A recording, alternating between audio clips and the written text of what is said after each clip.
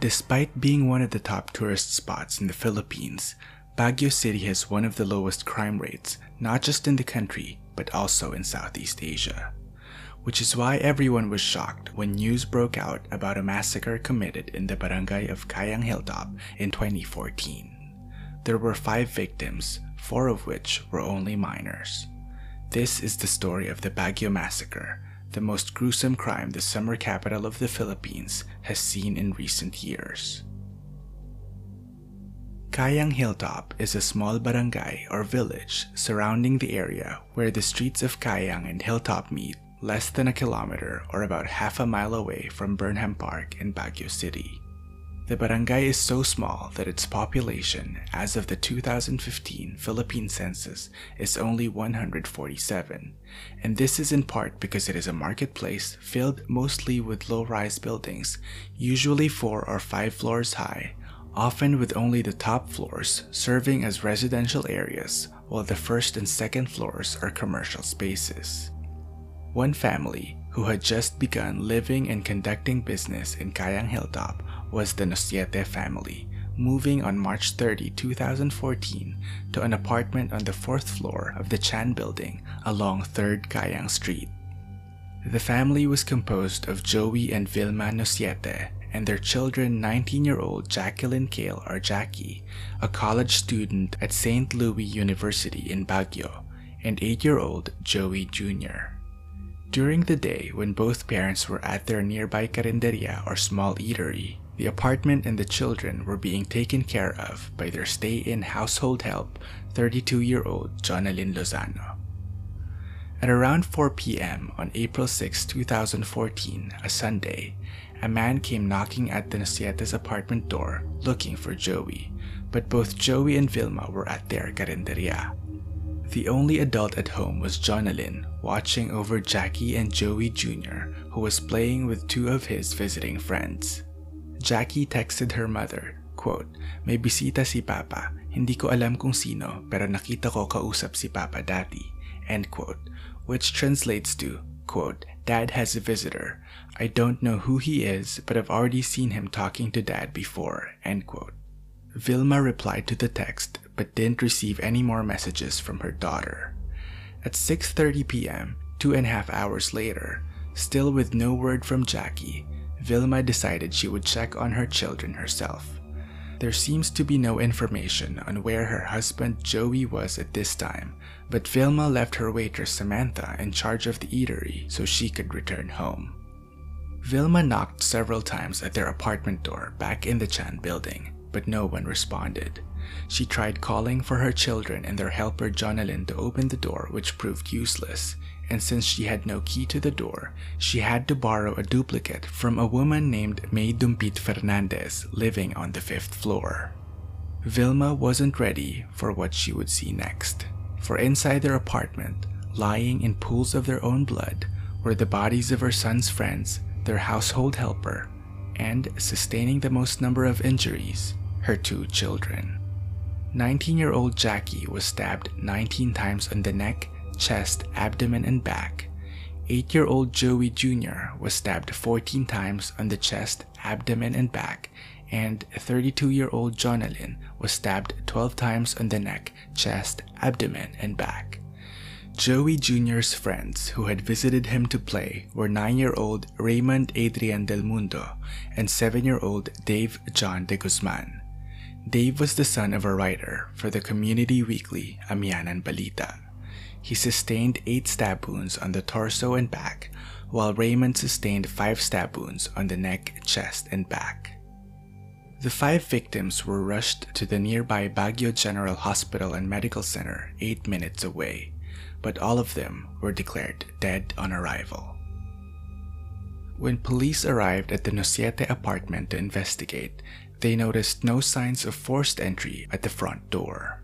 Since the occupants weren't likely to have simply left their door open or unlocked in such a busy neighborhood, this meant the suspect was probably someone the family knew. Inside the apartment were definite signs of struggle. Personal belongings were all in disarray. Blood was scattered on the floor everywhere. In the first bedroom, what was formerly a pool of blood on the bed had been absorbed by the pillows. Drops of blood were scattered along the hallway leading to the second bedroom, inside which was a pool of blood on the bed. Drops of blood were also observed inside the bathroom. Some valuables, such as a black Acer Iconia tablet in the first bedroom, were left behind by the killer, making robbery an unlikely motive. Latent prints and blood samples were taken from the crime scene and sent for analysis to the Philippine National Police Headquarters in Quezon City, Metro Manila. The weapon, which the autopsy of the bodies would later reveal to be a double-bladed knife, was never recovered. A survey of the rest of the Chan building revealed that the other unit on the fourth floor was unoccupied. The building itself had no security guards or cameras, and since the surrounding area was a marketplace, with some neighbors singing karaoke at the time of the crime, any commotion inside the Nociete apartment would have been drowned by the noises outside. Fortunately, there was a witness who had seen the man knocking on the apartment door of the Nocietes at around 4 p.m. This witness was Maid Dumpit Fernandez on the 5th floor, from whom Vilma Nociete borrowed a duplicate key. Fernandez had thought the man was just a visitor and never would have expected him to be a murderer. She described him as 5 feet 2 inches to 5 feet 3 inches in height, slim, dark complexioned, and wearing a green sweatshirt and black shorts. At a press conference on April 7, a day after the massacre, Baguio City Police Chief Rolando Miranda identified this man that Fernandez had seen as 31-year-old Philip Tolentino Avino. He worked as a market porter, which would have made him very familiar with the Cayang Hilltop area. His connection to the Nocietes was a 3-year romantic relationship with the family's carinderia waitress Samantha.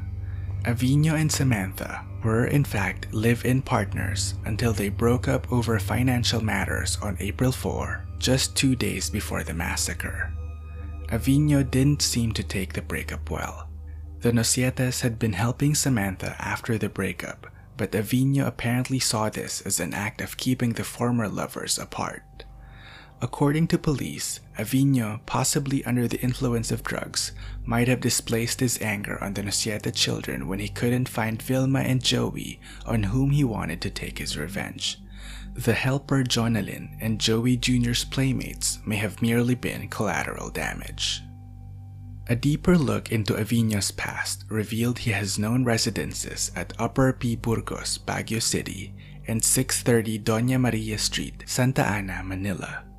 He was, in fact, originally from Manila, where, according to official records and his mother Modesta Avino, he had a pending arrest warrant for the rape of the 13-year-old household helper in their family's Sampaloc home.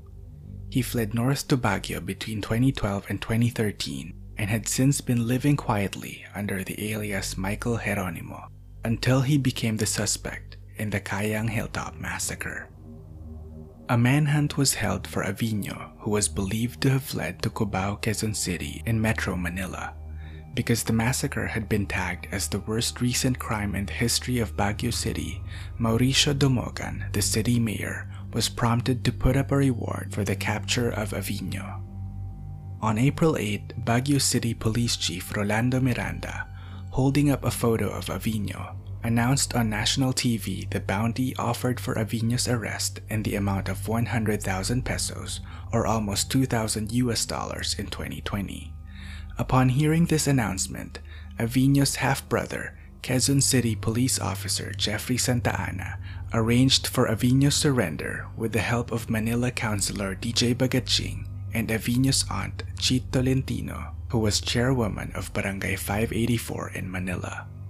Avino feared for his life after finding out there was a bounty for his arrest, but said he would only turn himself in to Manila Vice Mayor Isko Moreno. Avino surrendered to Moreno at about midnight of April 8. The next day, he was turned over to the Baguio City Police Office or BCPO, where he was made to wear a bulletproof vest and combat helmet to protect him from the angry relatives of the victims who stormed the BCPO seeking vengeance. He continued to deny his involvement in the crime, but bloodied articles of clothing left at the crime scene pointed to him. The suspect had apparently changed his clothes before he fled the Nocieta's apartment, leaving behind a pair of black shorts with the label Sean Jeans and a green belt attached to it. Avino's ex-girlfriend Samantha identified the belt as a gift she had given to him.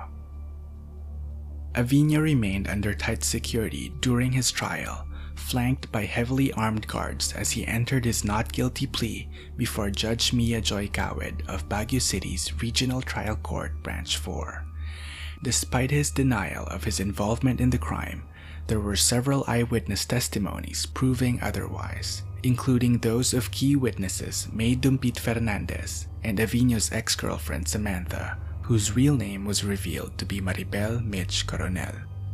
Other witnesses also placed him in the Baguio City public market between 3:30 and 6:30 p.m. on the day of the crime, despite his initial claim that he was already in Cubao during that time. The most definitive pieces of evidence, however, came from DNA analysis. Blood swabbed from several places and items, namely the apartment's bathroom, one of the bedroom cabinets, one of the women's bags, and the black shorts and belt left behind by the suspect, all placed Avino at the scene of the crime. Perhaps due to the overwhelming evidence presented against him, Avino did not take the stand to support his defense. On January 28, 2016, almost 2 years after the Baguio Massacre, Judge Mia Joy Cawed finally issued her judgment on the case in a 21-page decision. She found Philip Tolentino Avino guilty beyond reasonable doubt, convicting him of 5 counts of murder, sentencing him to suffer the maximum penalty of reclusión perpetua with no possibility of parole, and ordering him to pay the heirs of the victims for civil indemnity, moral damages, and exemplary damages. Judge Cawed said Avino would have been sentenced to death for his brutal massacre, but the Philippines, fortunately for him, no longer has the death penalty.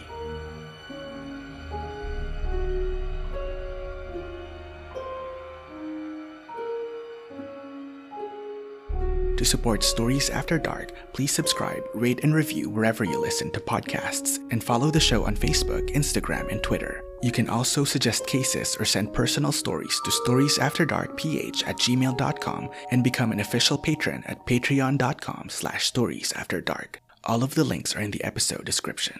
Thank you for listening.